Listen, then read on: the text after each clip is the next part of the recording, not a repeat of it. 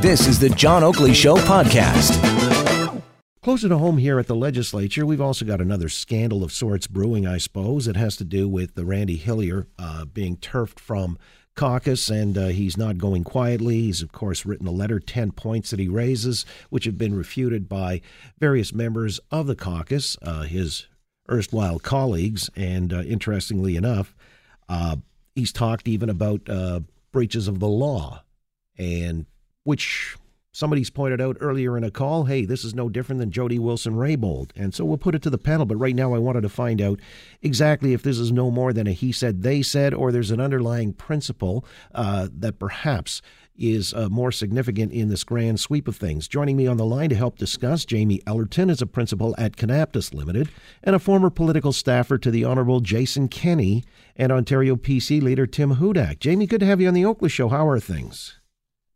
Thanks for having me back, John. I'm doing well. How are you today? Pretty good. Just curious, though, on this matter with Randy Hillier. I know about a week out you'd written an op-ed piece, I think, in the Toronto Sun about the necessity to keep him within caucus. Why is that?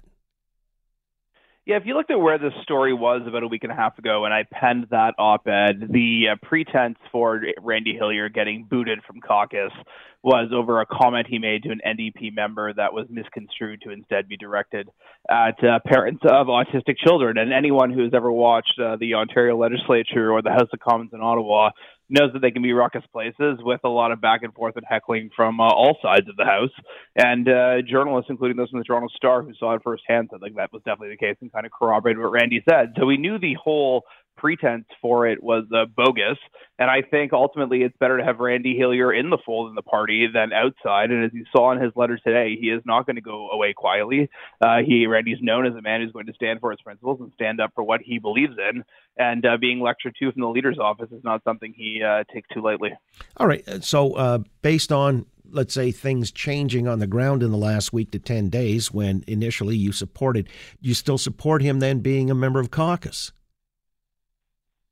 I don't blame Randy for kind of going out to the public to kind of take his case. If you looked at kind of the backroom whispers that were going on, essentially attacking his personal character and reputation, and is sitting in the legislature and his ability to serve as a member, he felt he had to do something to speak out. And I think if you look at what Ms. Simard had to say in the report there in your news cap off the top, this isn't the first instance of where people on that Ontario PC caucus feel the Premier's office is perhaps a little too controlling and not tolerating of dissent and discussion behind the scenes. And so I have no doubt caucus members, when asked by the media today, for the most part, will probably look a little sheepish and say whatever lines they've been asked to say and talk about the importance of the team and politics being a team sport. But behind the scenes, there is indeed some dissent. And if you look at where this government is going and where they want to be going on the change mandate they were elected for, I think the more Ontario PC members of provincial parliament they have on the team, it is better off for the party in delivering on that change mandate. Well, what do you make of Caroline Mulroney? Apparently, the report has it that she invoked her father, who said famously that caucus is not a democracy. You know, in other words, the leader's way or the highway, and it's his party, and you can cry if you want to. Sure, but at the end of the day, this caucus is already down 3 members in less than a year to varying reasons. And if you look at the kind of state of the Ontario PC party prior to the last election, of course, the disgraced resignation of Patrick Brown and the rushed leadership campaign, these weren't like normal times.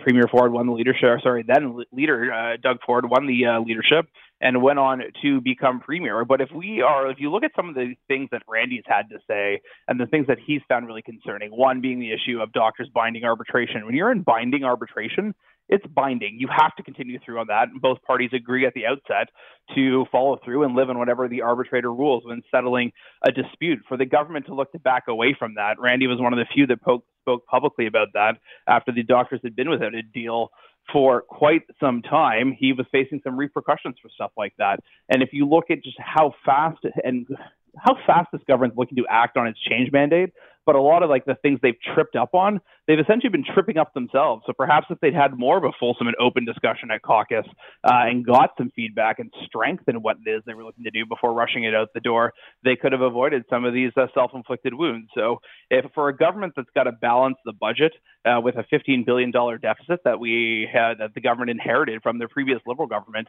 there's going to be a lot of tough decisions, some of which may even be politically unpopular in the weeks and months ahead as they get through past their first budget and throughout the rest of their first mandate.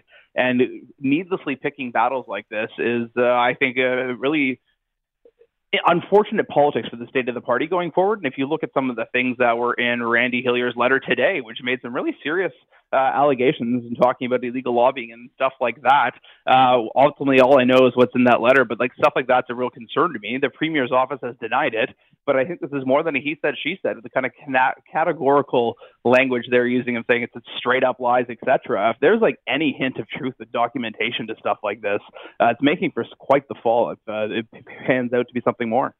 Jamie Ellerton's on the line, principal at Conaptus Ltd, a former political staffer to the Honourable Jason Kenney and Ontario PC leader Tim Hudak, and on this Randy Hillier thing. All right, so the plot thickens if, in fact, any of this can be verified, Hillier's accusations. And some people have likened it to Jody Wilson-Raybould being pressured by the Prime Minister's office. Do you see it as tantamount? Yeah, I think the principles at play are very different. Obviously, the independence of the Attorney General on prosecutorial independence is a much greater principle than perhaps caucus solidarity. But there's definitely some kind of parallels in terms of whether or not someone feels they can best represent their constituents and ultimately serve as an elected representative in the legislature and what that means. So there's definitely hints of it that overlap, but it really is not an apples-to-apples comparison, John. Well, then the other question arises. I mean, if he felt aggrieved, rather than, having to be carried out on his shield and then, having this letter full of recriminations and whatever, why didn't he just quit the party, number one, or run as an independent or sit as an independent, form his own party like Maxime Bernier, who was disenchanted with, I guess, the sheer direction of things? Why not one of those options?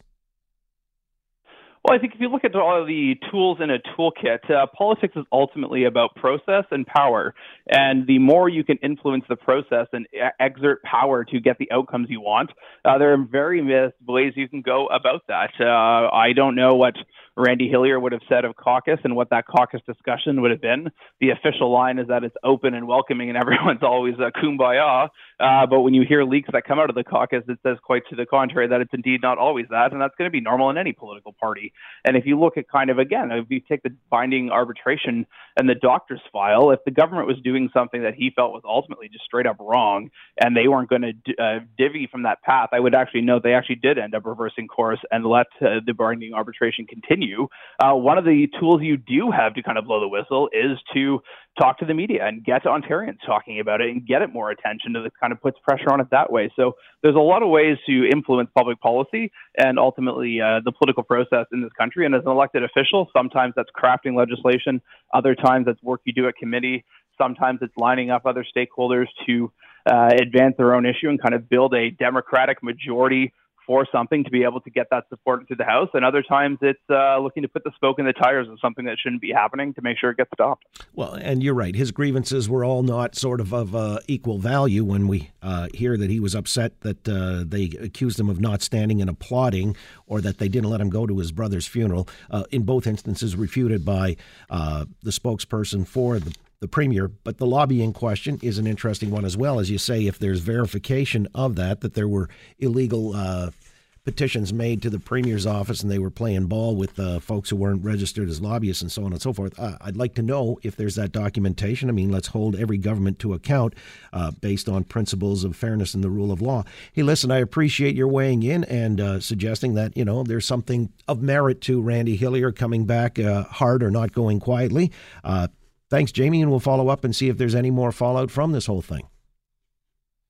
Thanks, John. I think there's a lot of questions for Randy coming out of his letter today. That was an open letter, and perhaps in time he'll have more to say, and we'll see where that goes. Fair enough. Jamie Ellerton, principal at Conaptus Ltd, former political staffer to the Honourable Jason Kenney and Ontario PC leader Tim Hudak. Thanks for listening to the John Oakley Show podcast. Be sure to rate, review, and subscribe for free at Apple Podcasts, Google Podcasts, and anywhere else you get your on-demand audio.